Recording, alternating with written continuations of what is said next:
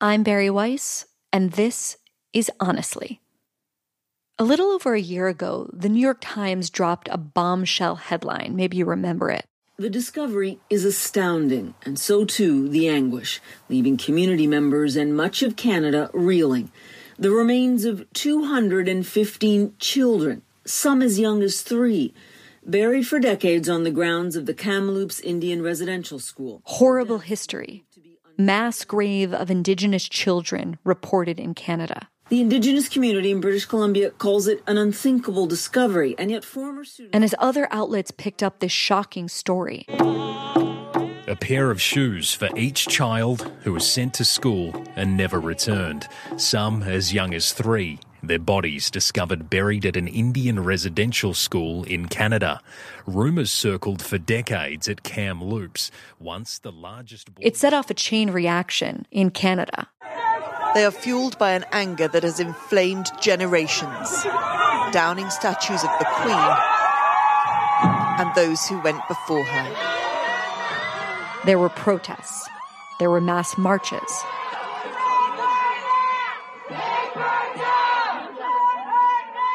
Riots. Churches were burned to the ground.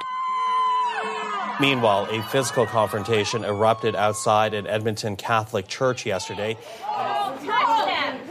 It was a dramatic start to a Sunday morning service at the Our Lady Queen of Poland Parish. Parishioners blocking an Indigenous group from entering. Both groups getting physical, struggling back and forth. The parishioners eventually pushing back hard enough and locking the doors. One Canadian minister called it Canada's George Floyd moment. Those people assaulted me on my land when I'm defending the children. But according to my guest today, that bombshell story... The remains of 215 children. 215 children. Some as young as 3. Some as young as 3. Some as young as 3 years old. Actually wasn't true. And saying that, writing it, reporting it, it came at a very high personal cost. Canadian journalist Terry Glavin has been a reporter for over 20 years. And in that time, he's had a particular focus on persecuted minorities, both in faraway places like China with the Uyghurs, Afghanistan, Iraq with the Yazidis, Russia, and more, but also in his own backyard. Terry has reported extensively on the First Nations of Canada and the horrible abuses they have suffered at the hands of the Canadian government. So how is it that he, a journalist who spent his entire career giving voice to the most vulnerable and oppressed members of society, is now being called a denier of genocide by prominent academics and institutions? If you've been following along for a while, you'll know that I talk a lot about the dangerous trends I see happening in journalism today. Putting activism over objectivity, putting ideological narratives over facts, over reality. Well, today's story is about that, but it's about so much more. It's about what happens to a democracy when the truth no longer matters. We'll be right back.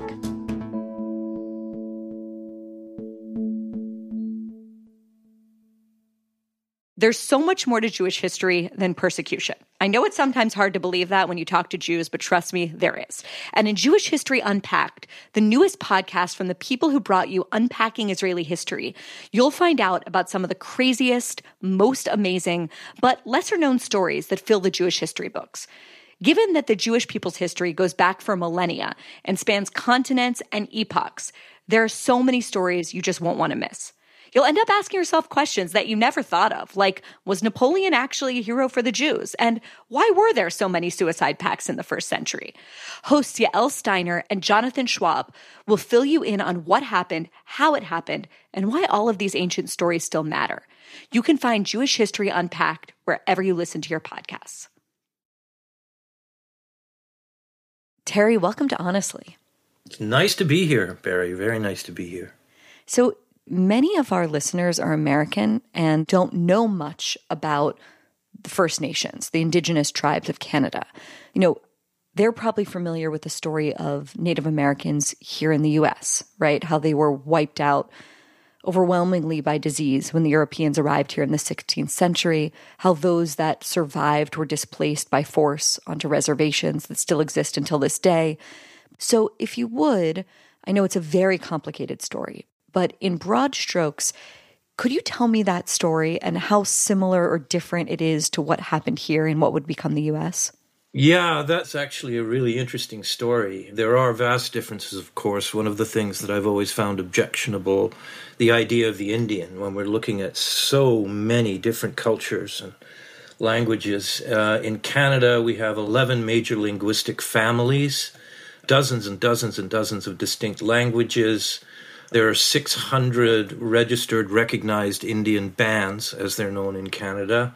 There is a fundamental difference, and I hate to talk about this to an American audience because sometimes it sounds like I'm bragging or looking down my nose at the Yanks, which is too much of a habit that Canadians take on. But the story in Canada is actually quite radically different.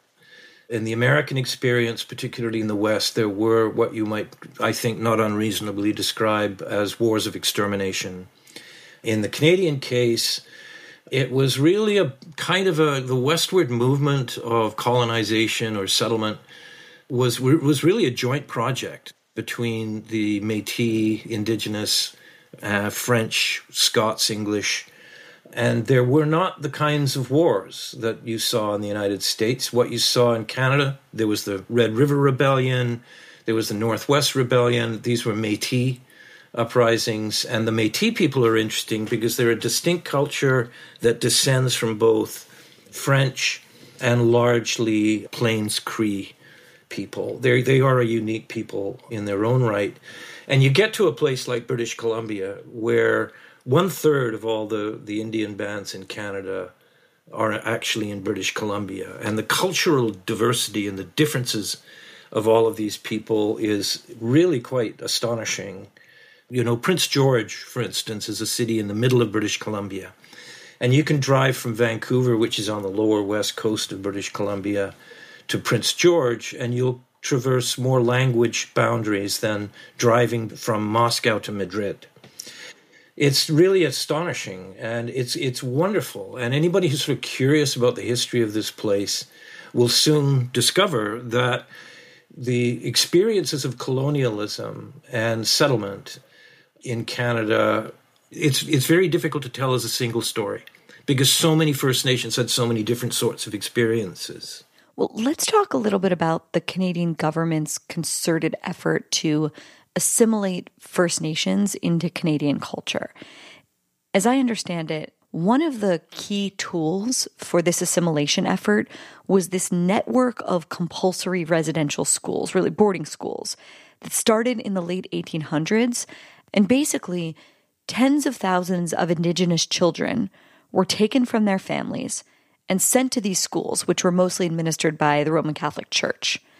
You co-authored a book with a graduate of one of these schools, and I wondered if you could tell us a bit about what these schools were like. Well, I think similarly, it's kind of difficult to put in a single story. I think your description is quite accurate. I've characterized the federal policy as cultural genocide. Roughly 150,000 over the years, Indigenous students went through these institutions, many of which were ghastly places, and the stories of abuse and sexual abuse and malnutrition and sky-high rates of mortality from diseases like Spanish influenza. It's not a happy story, that's for sure. But it's also complicated because the religious orders were here ministering to Indigenous peoples before the federal government came along, and it sort of entered the picture. And then the federal government took over the schools with this distinct policy of assimilation is the kindest way to put it. And most of the really bad stuff, I should say, as far as compulsion and turning Indigenous people into well-behaved little white people, started in the 1920s. When did the Canadian public become aware that Indigenous children, you're saying 150,000 of them, had been suffering these abuses, like sexual abuse, rapes, corporal punishment, inadequate food, poor medical care, that they were dying at a higher rate than the national average. When did the public reckoning begin? I'd say in our generation, it was definitely the late 1990s. Most of that was just media coverage, increasing pressure on the federal government and the churches to sort of come clean on what had happened. In the first decade of this century, there was the Indian Residential Schools Settlement Agreement, massive class action lawsuit against all of the churches that were involved and the federal government, or the religious institutions involved and the federal government. Ultimately, I think it ended up paying out, I believe, $5 billion to the people who were still alive, who had attended residential schools. And one of the outcomes of that settlement agreement was a Truth and Reconciliation Commission. So you had several years of public hearings, testimony, a lot of public attention to the residential schools issue until 2015, when the commission released its voluminous reports. And among those recommendations, which included the understanding of residential schools as cultural genocide, there were 4 recommendations that dealt with the issue that has come up lately. And that was the issue of the deaths in the schools. Lots of kids, nobody knows where they were buried. There were about 3,200 children identified by the Truth and Reconciliation Commission who had died after being enrolled in the residential schools, and their whereabouts was unknown. So among the recommendations was that research be done to find out where these kids were buried and to return them to their home communities if that were possible. Well, Terry, I wonder how that experience changed Canadian culture. What was the impact sort of in the aftermath of, first of all, this unbelievably large class action settlement, I think the biggest in Canadian history, but also the Truth and Reconciliation Commission? Like, what happened in the aftermath of both of those things? In the aftermath of the Truth and Reconciliation Commission, there was a lot of debate, public debate, about whether or not cultural genocide was a proper term to use, and a lot of comparisons were made to genocides elsewhere. It was interesting because the recommendations of the Truth and Reconciliation came out just as the Trudeau government was taking office. And I think this is where the sort of rubber starts to hit the road, because what Justin Trudeau said and shocked everybody was that he was going to accept all recommendations or calls to action that came out of the Truth and Reconciliation Commission. And I don't know that anybody quite expected the federal government to do that. But there's been a lot of debate since then about whether or not the federal government has indeed lived up to its obligations under those calls to action. So let's fast forward, if we can, to May 2021. So in that month, the New York Times comes out with a very dramatic headline about this subject, about the First Nations in Canada. Here's the headline: "Horrible History. Mass grave of Indigenous children reported in Canada." Tell us about that story. What did it claim? Yeah, that was May 28th, 2021. That was kind of like, if you can imagine the New York Times coming out with a headline, UFOs are real. Because, mass grave, my God. Part of it was because there had been this crazy conspiracy theory, kind of a precursor to QAnon. There was a defrocked United Church priest who'd been going around, and he was chased out of pretty well every single Indian reserve in Canada, making claims of kind of an archipelago of secret mass graves at residential schools and cover-ups and pedophile rings. And so sort of like the Canadian Pizzagate or something like that? Yeah. I mean, it was really ridiculous. And I played some role in kind of outing the guy, and Indigenous journalists did as well, as being a total crank and a crackpot, and was just abusing, very, very, very vulnerable and wounded Indigenous people in this crazy story. And so the New York Times comes out with, mass grave discovered. And it was like, Sasquatch is real, UFOs are real. It was like a blunt trauma wound to the head. There were protests, there were riots, there were marches. The federal government, the Crown Indigenous Relations Minister, Carolyn Bennett, said this is our George Floyd moment. The flag was lowered on Parliament Hill, and all flags were lowered on all federal buildings across the country.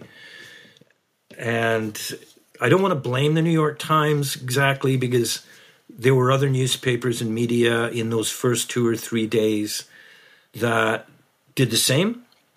But that was the shot heard around the world. That's where the tone of everything that was to come was set, and it wasn't true. So after the initial Times story, there was like this cascade of follow-ups published in outlets like the BBC, The Guardian, The Washington Post, and basically they purported to reveal discoveries ultimately adding up to something like 1,300 child graves at these sites across Canada. Many of these stories, and I went back to read a lot of them, included horrific details. And as more and more of these articles came out, the temperature just seemed to rise and rise.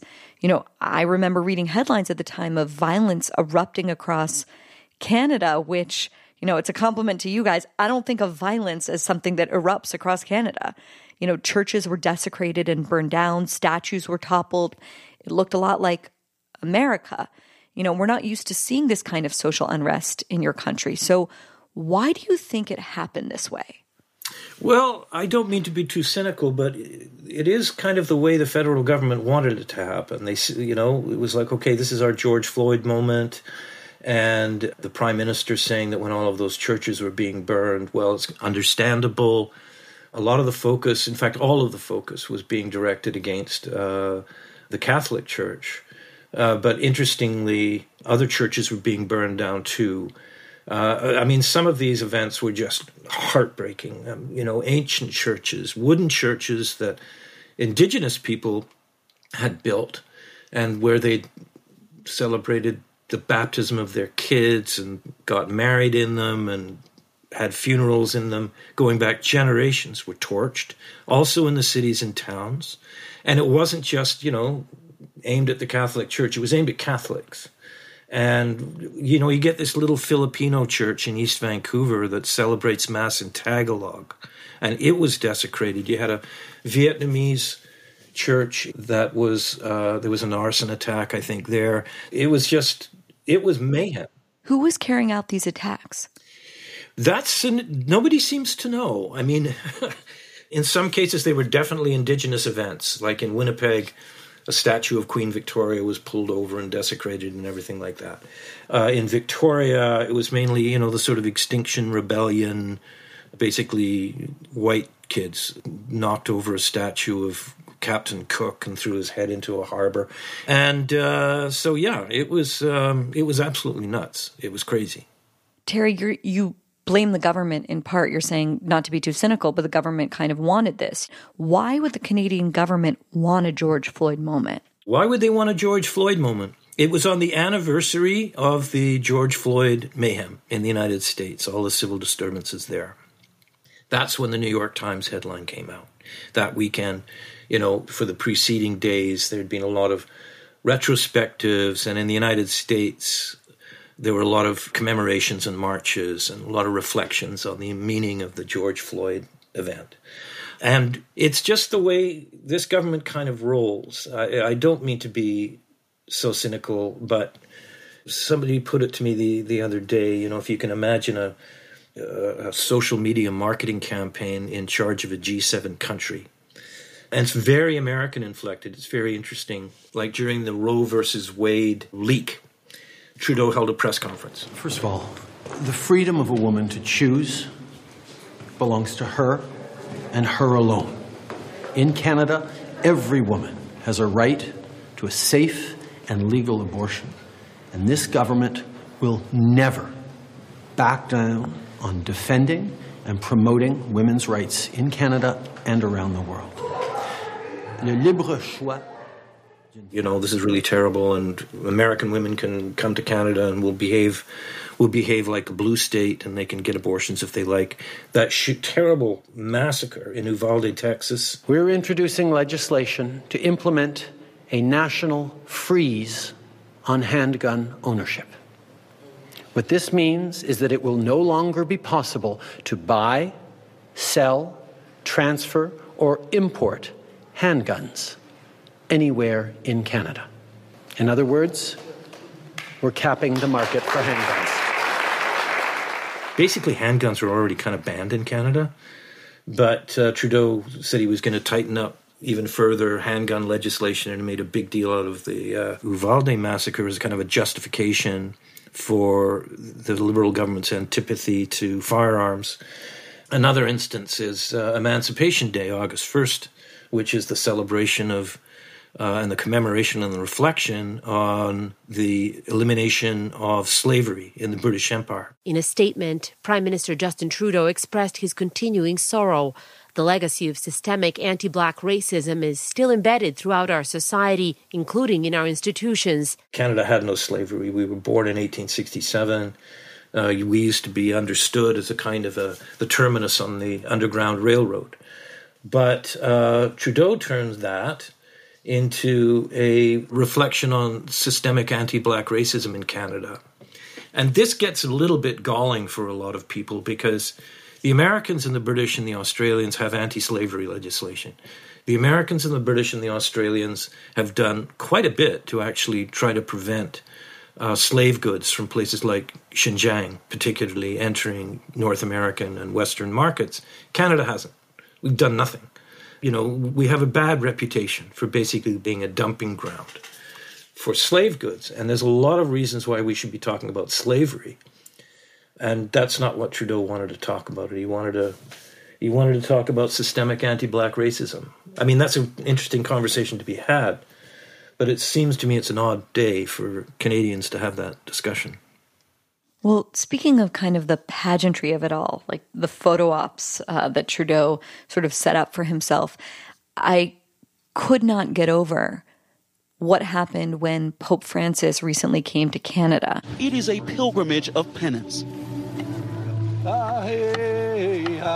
On a rare overseas trip, an aging pontiff hoping to right a historic wrong. Thousands of Indigenous people in Canada gathered on these sacred grounds.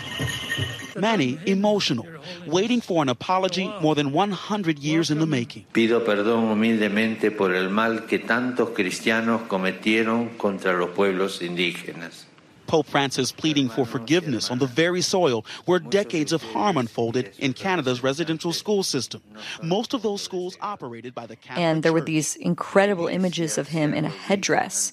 And he was summoned to Canada to kind of apologize for the church's involvement in these schools. La iglesia se arrodilla ante Dios y le implora perdón. What did you think of that spectacle? Well, it was a spectacle. I think if we just roll back a little bit, we should remember that, you know, this kind of rolled out all summer and into the fall, you know, and ended up with 1,300 alleged, the discovery of 1,300 burials and babies and children at residential schools. And so there was this fever pitch. And immediately Trudeau was demanding that the Pope come to Canada.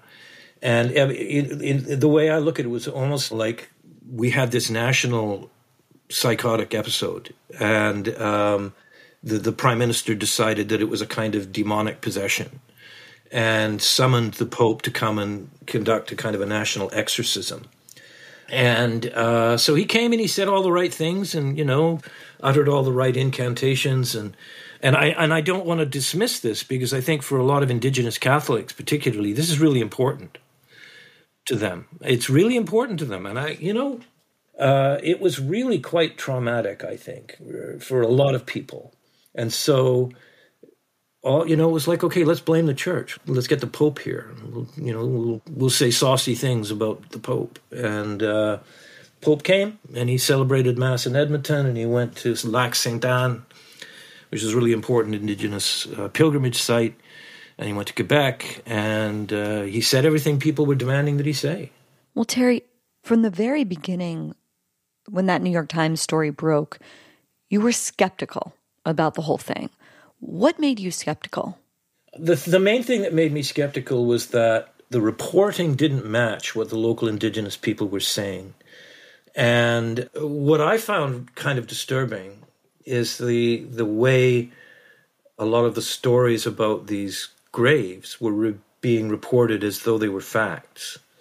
I don't like it one bit when the actual persecution, the suffering, the misery that was endured by so many Indigenous people, and I mean really horrible criminal abuse, is kind of conflated with all of these, these ghoulish stories about mass graves. And I mean, things are bad enough. You don't have to make stuff up, right? And I don't think we should be conflating the suffering that so many Indigenous people endured with these kinds of, Da Vinci Code stories. And I was also skeptical because I knew that these stories were floating around from the time of that defrocked minister who was accusing the church and Indigenous leaders and prime ministers. So right away, I'm talking the Friday afternoon. Story came out on a Thursday. So for you, was the Times story and other stories like it, in a way, kind of like the mainstreaming of a conspiracy theory? Yeah, pretty well. So you started investigating the story. And this past May, about a year after the initial Times mass grave story, you published your own reporting in the National Post under this headline, "The Year of the Graves, How the World's Media Got It Wrong on Residential School Graves." Terry, talk to me about what you found in that year of reporting this story. Oh, boy. That was quite exciting. I was assigned by the National Post to everybody was doing it. The anniversary's coming up, the missing children were the newsmaker of the year and Canadian press voting in Canada. Everybody's doing retrospective, so it fell to me to, what the hell happened? And so I turned in a 5,500-word kind of forensic reconstruction of the way the media covered these stories. And what I found was that basically they weren't true. We're looking at 1,300 is usually the way it's described, as the bodies of 1,300 children were discovered at the sites of long-abandoned Indian residential schools. Never happened. Never happened? No. It didn't happen in Kamloops. Didn't happen at Cowessess. Didn't happen at Shubenacadie. Didn't happen at Penelakut. It was very, very peculiar. I've never really encountered anything quite like this. So to be crystal clear, were any mass graves discovered in Canada in the past year? No. Were any bodies actually unearthed at any of these sites? No. Not that I'm aware of. There may be one, but it was in a cemetery. No bodies, no grave. No. It's complicated because there were any number of sort of very disparate instances, sometimes no events whatsoever, but stories you could tell, and they were all lumped into this same, 1,300 graves found. Was there anything new about the First Nations residential schools that was revealed in the past year? No. Actually, nothing was added to the public record. Here's you in this article that you wrote in the National Post. Not a single mass grave was discovered in Canada last year. The several sites of unmarked graves that captured international headlines were either already known cemeteries or they remain sites of speculation even now, unverified as genuine grave sites. Not a single child among the 3,201 children on the Truth and Reconciliation Commission's 2015 Registry of Residential School Deaths was located in any of these places. In none of these places were any human remains unearthed. You go on to write this. Nothing new about the schools was revealed last summer. Despite the saturation of news coverage, the international spotlight, and the reopening of old wounds inflicted on so many Indigenous people in these schools over the years, nothing new was added to the public record. Yeah. What was the response to you writing those words in this article? Well, it wasn't pleasant. I mean, I shouldn't complain and make it. I didn't want to make this about me, but It was not pleasant. The issue of genocide has kind of preoccupied my work quite a bit. So I think it was really wounding when a lot of people were basically saying that Glavin guy is a genocide denier. And the curious thing was I wasn't even writing about residential schools. I was writing about the news media and how we got it wrong, so wrong, and how you couldn't really tell the difference between what you were reading in perfectly reputable news organizations in Canada and elsewhere in the West, and reading in RT News, Sputnik, Beijing's Global Times, Tehran's Press TV. It was just this weird pinball machine, and the pinball was this, Indian grave stories that was bouncing around in this strange new ecosystem of digital news. So you've got major institutions and prominent academics calling you a genocide denier. Did anyone come to your defense? Any journalists? I'm not going to mention her name because I don't want to revisit her misery, but one of the more prominent women of color presenters on the Canadian Broadcasting Corporation came out in my defense and said, look, Glavin has done a necessary piece of work, and we all have to take notice of how we screwed up this story. And my God, I mean, the reaction that followed that, what she had to put up was just obscene. So, a lot of people were saying, well, how come your fellow journalists aren't coming out and making big public noise about this? Well, I don't blame them. And they got mortgages to pay and they got kids to feed. And I don't expect that. But what was interesting is how a lot of fairly prominent Indigenous, quite militant academics, intellectuals across the country reached out to me and said, hang in there. And I can't count the number of journalists who did that from every single major news organization in this country, basically saying this had to be done, and it probably had to be you, and you're a good guy and don't back down. And that was all very, heartening. But were they willing to do it in public, or was it only in private? Mainly in private, and I think that's perfectly understandable because of the kind of reaction that would greet people who did come to my defense publicly. And I'm cool with that. I'm fine with it.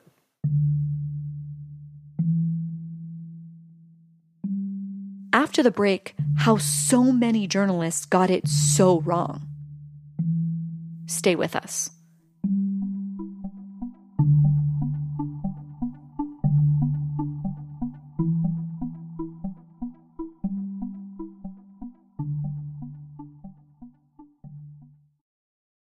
You're about to hear a preview of The Jordan Harbinger Show, where we expose how patent trolls shake down innocent victims using legal loopholes and abuse of the system. Hello, I notice you've been sued for patent infringement. I'd be happy to represent you for a price. Just remember, your defense cost is going to run around $3 million. Wow. The patent we were sued on had, as I recall, 113 claims. And every claim was almost the same. In other words, one claim would say, a computer accessing another computer to unlock software. And then the next thing would be, software unlocked by one computer accessing another computer. That was just the same thing over and over 113 times, phrased a little bit differently each time. Since it took us 4 years and $2 million to overturn one of those sentences, they could put us through this for the rest of our lives. For more with Austin Meyer, including the details of his investigation into patent trolls and why none of us are safe, check out episode 326 of The Jordan Harbinger Show. Let's zoom out a little bit because I want to make sense of how this happened. You have an entire country sort of in a frenzy, believing that the reality that happened to these First Nations children was bad enough. But now they have a sort of hyped up idea that truly nightmarish things occurred that they didn't know about before, that there are these mass graves that are all of a sudden being uncovered. So how do you think it happened? How did this story catch on like wildfire, and why? I think the first thing to notice is that, we've lost, I think in Canada, something like 200 newsrooms in the last 10 years or so. That is something that is crippling journalism all over the world. Conventional legacy news organizations are collapsing and they're being replaced by ghost newspapers. The old model is broken, reliance on advertising, the whole idea of journalism as, a place where you can turn for objective reality to be found, and people can argue about the implications of that reality, that's basically gone, or it's going. And it's occurring in a context that's different, I would say, from previous kind of national reckonings over the residential schools legacy in Canada. It's different in that it's occurring during a moment of a kind of a crisis of epistemology. What do you mean by that? Well, people, the problematization of truth. One person's truth, another person's truth. And it's easier to report or to do journalism or what looks like journalism that way. You have one person say something really outrageous and weird, and then you have another person saying, that person is outrageous and weird, and then you can just sort of walk away from it. Instead of actually, asking the very first question that a journalist should always ask, is this true? Is it true? And then, if you go, what do you mean by true? There's something very strange and new and different that is occupying all the places where the left used to be. And so these stories, it didn't really matter that they weren't true, but they were weaponized, if you like, in this narrative about Canada as an irredeemably racist, white, colonial, apartheid settler state. So you have the phenomenon of all of these local newspapers closing, journalism transforming, lacking reporters who can actually report. Instead, they're just sort of offering their hot takes on Twitter, right? That's a phenomenon that's going on across this country too. But here you have also a group of politicians who seem like they desperately wanted the story to be true. What is their motivation? Give me the most generous read of their motivation. Well, I think the most generous read is that they have kind of imbibed, they have drunk at this well of this quite new notion, actually, it's quite new on the left, that Canada is not, the kind of ridiculous stereotype that you'll see in Michael Moore documentaries where everybody leaves their doors open and we're all really nice. And it has been kind of silly, and Americans have been a bit silly about Canada for quite a while. This is where all the draft dodgers go. It's a place where everybody loves one another. It's multicultural. There's no racism, yada, yada. That's way wrong. And I have, I think, done journeyman's work, yeoman's work in my best to show that that is not true. But you have in its place this kind of, the federal government, and particularly Justin Trudeau, will make the case that Indigenous people, LGBTQ people, people of color, all need to be protected from this kind of predatory, mean, racist white majority, and that Canada's history is irredeemably awful, but he's an ally, so he's one of the nice ones. Everything was awful until he came along. So there's that. And there's also something else here, is that when you look at the recommendations of the Truth and Reconciliation Commission, about the issue of all of these sort of unmapped and unregistered, forgotten about graves at the sites of residential schools and children who seem to have just sort of gone missing from the record, like where are they? That's a really important and necessary project. And he spent $7 million out of a promised $38 million over 6 years in government, 6 years after the Truth and Reconciliation Commission report came out. They'd basically done nothing. I mean, subsequently, now they're spending $300 million. It's more than $300 million. So for the next few years, Indigenous people are going to be really busy kind of rummaging, I hate to say this, rummaging around in old cemeteries.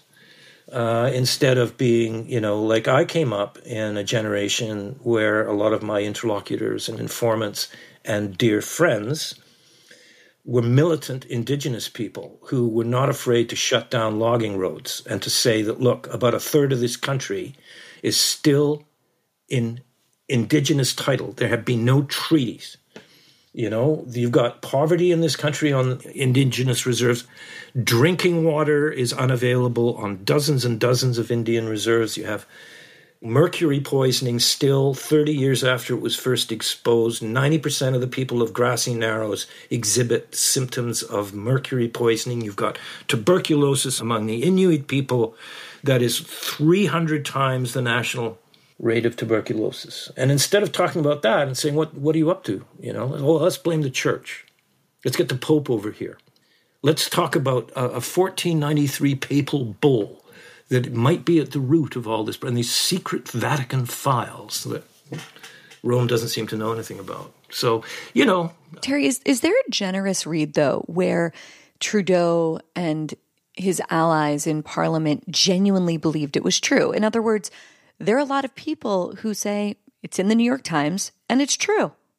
And they look at the fact that it was published there as evidence of its truth. I think that is not just a generous read. I think that's a perfectly well-deserved and proper and accurate reading of the responses that the overwhelming majority of Indigenous and non-Indigenous people, they were possessed of that understanding. They actually believed this stuff. That's the most generous read I can put on it. Something that you were sort of alluding to before is that for a long time, progressives in Canada have had a pretty positive view of their own country, particularly as kind of a foil to the Yanks, as you keep calling us, which I love. That Canadians are multicultural, they're pacifist, they're environmentally friendly, they're enlightened, they have universal health care, in stark contrast to the gun-toting, warmongering, racist, inequality-ridden America, right? But things seem to be changing on the Canadian left and in the Canadian intellectual class, and certainly in the political class, who I now see as sort of mirroring or really just mimicking a lot of the rhetoric from the American left, that Canada is kind of irredeemably racist, that it is, in the case of this story, sort of a murderous settler state. When and why did that shift begin in your country? Well, I blame the Americans. It's very much an American phenomenon. This is our big cultural export? Yeah, I think so. I think it started around the same time it started happening in the United States, and it kind of spread from the social sciences and humanities departments into the corporate sector and government. And about 20 years ago, Jeremy Stangroom and Ophelia Benson wrote a really interesting book called Why Truth Matters. And then there was Michi Kakatani. She was the book editor of the New York Times, a book called The Death of Truth, and Jonathan Rauch's work, his book, The Constitution of Knowledge, very good book, which describes this kind of problematization of the truth. This really took hold in Canada, and what Americans would describe as, kind of wokeism is very much the style and the content of the Trudeau government. And it is pretty weird that it would be the Trudeau government, because you know what? I mean, can you imagine if Joe Biden, for instance, had been shown to, on at least 3 occasions, to have gotten drunk and paraded around in blackface? Or try to imagine if Donald Trump had invited the president of the Russian-American Business Council to appoint his cabinet after he got elected, oversee the transition, and also saw to it that he got the leading position in the United States Senate, and that he hosted cash for access dinners where all the major Republican donors were invited to meet with Russian oligarchs and billionaires. This is what Justin Trudeau has done with respect to China. And yet, well, yes, but he says all these nice things, and, he spends all this money on anti-racism. Well, Terry, you mentioned sort of this strange phenomenon of a prime minister who's sort of obsessively fixating on any sins in Canada's past and is overlooking the sins being committed right now by the Chinese Communist Party. And the sort of shifting self-image of Canada as bad or born in sin has had profound reverberations around the world. It's especially so it's provided kind of propaganda for hostile regimes to deflect from their own human rights abuses. I'm curious how or if sort of Russian and Chinese propagandists exploited this mass grave story to their own benefit. Oh, that's exactly what they did. The Chinese made, they had a field day with all of these stories about genocide. Within 2 months of the initial mass grave headlines out of Kamloops, the Chinese Communist Party's various, propaganda sites and news simulacra according to the Atlantic Council's Digital Forensic Research Lab, had found they'd carried more than 90 stories about this stuff. We were also hauled before the United Nations Human Rights Commission by China in an initiative that was led by China, and it was partnered by Belarus, Russia, Iran, Syria, North Korea, in a condemnation of Canada's treatment of Indigenous peoples, and it preempted an initiative that the United Nations was just then beginning to investigate China's trampling of human rights in Xinjiang. Well, yeah, Terry, this was the thing that kind of was the darkest of everything. Like, you would expect Beijing and Moscow to exploit this story. What you would not expect is that in the Canadian Senate, essentially Beijing-friendly senators would oppose a motion that would declare Beijing's treatment of the Uyghurs as a genocide. And their argument in opposing it, their justification for opposing it, was that Canada had its own lurid history with the residential schools and therefore didn't have the moral authority to condemn the CCP. Yeah, the who are we to judge argument. Right. Yeah, it's the call is coming from inside the House. It's not just the Chinese representatives at the United Nations Human Rights Council in Geneva. It's more than a couple of senators in Canada's Senate. Terry, what impacts has all of this ultimately had on the Indigenous communities of Canada? Could this false story lead to more denialism of the actual cultural genocide that did in fact take place? I think very much so. This has been a field day for the right wing. There are a couple of, arch, like over the precipice, conservative type kind of news organizations in Canada that have just had a field day with this stuff and have also used it to recruit for something called the People's Party, which is way to the right of the Conservative Party in Canada. And at first they try to sort of, isn't Terry Glavin a great guy? Look what he's done. And, I did my best to say, I won't use foul language, but I used foul language. And but a lot of people on the left have tried to say, well, Glavin's one of them.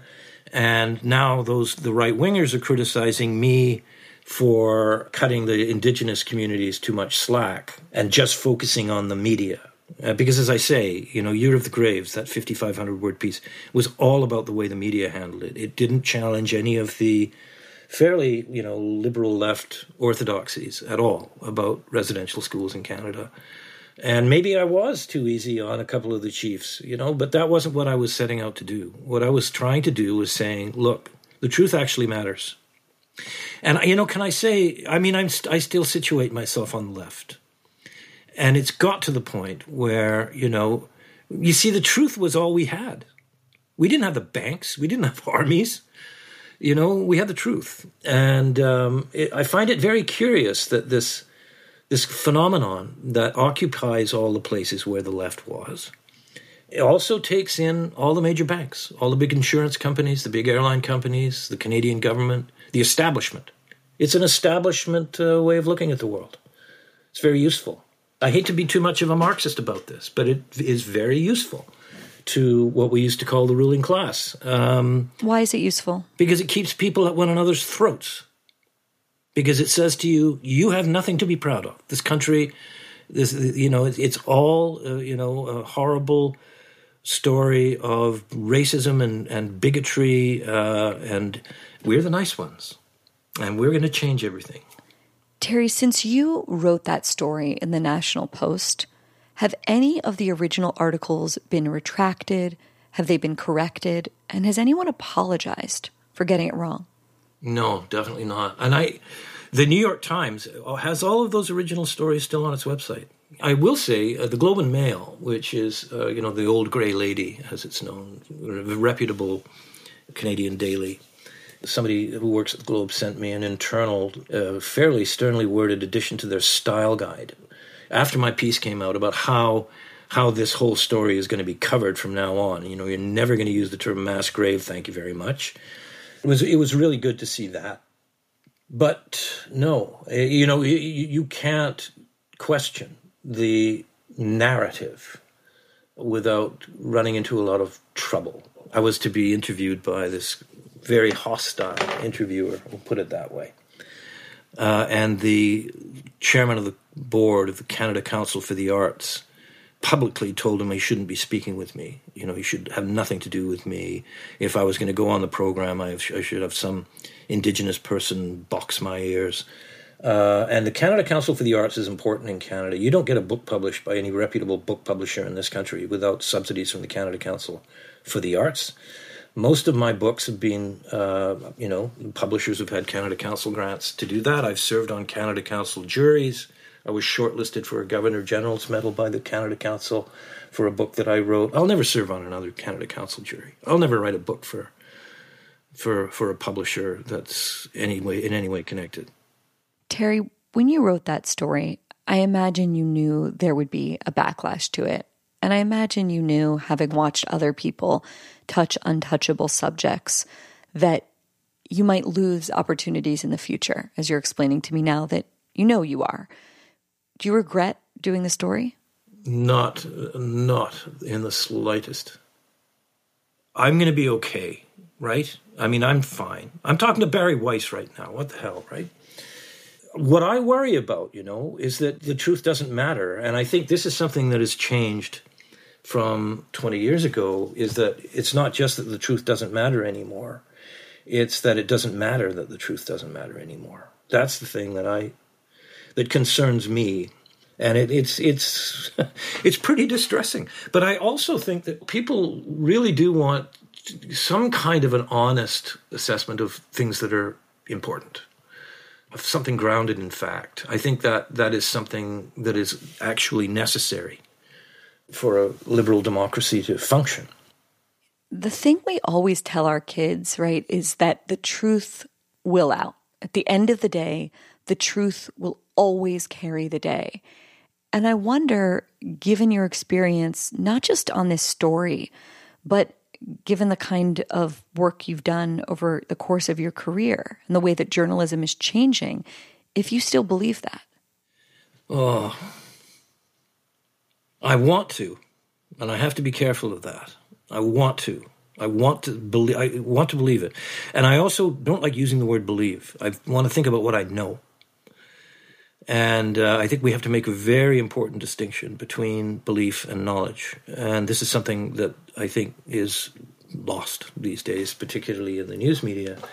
There's actually a difference between, and we should draw attention to it when it's transgressed, that there is what we know, and then there's what we're expected to believe, or told to believe.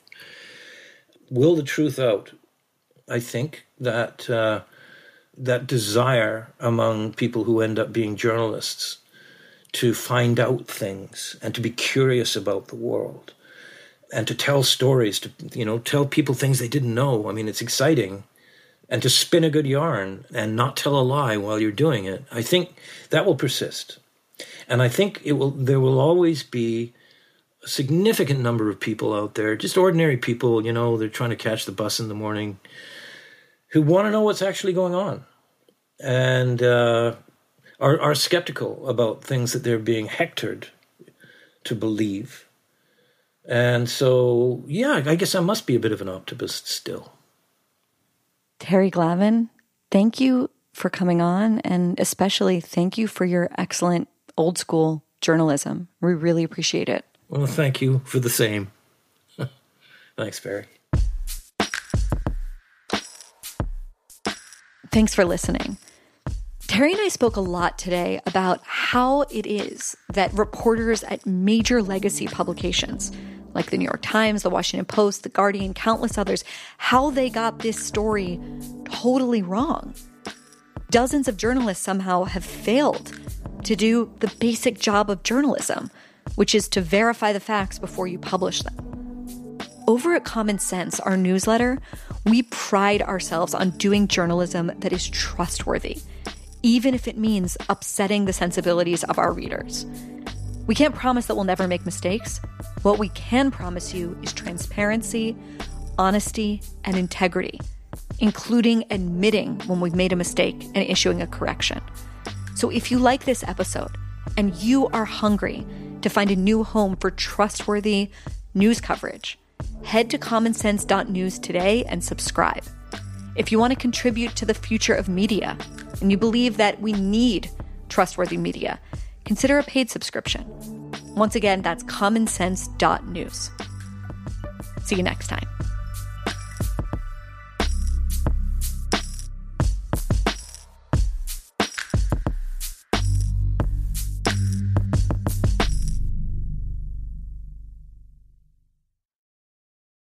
This is Brian Dean Wright, former CIA operations officer. By now, you've probably heard of my podcast, The President's Daily Brief. We travel around the world talking about the most pressing news of the day. And the goal is to take complicated issues, both here and abroad, and make them really simple to understand. We also talk about solutions to the problems that we discuss, just like the actual brief delivered to the president each day in the Oval Office. So download and subscribe to the President's Daily Brief, available on all major podcast platforms starting at 6 a.m. Eastern, Monday through Friday. It'd be a pleasure if you joined us.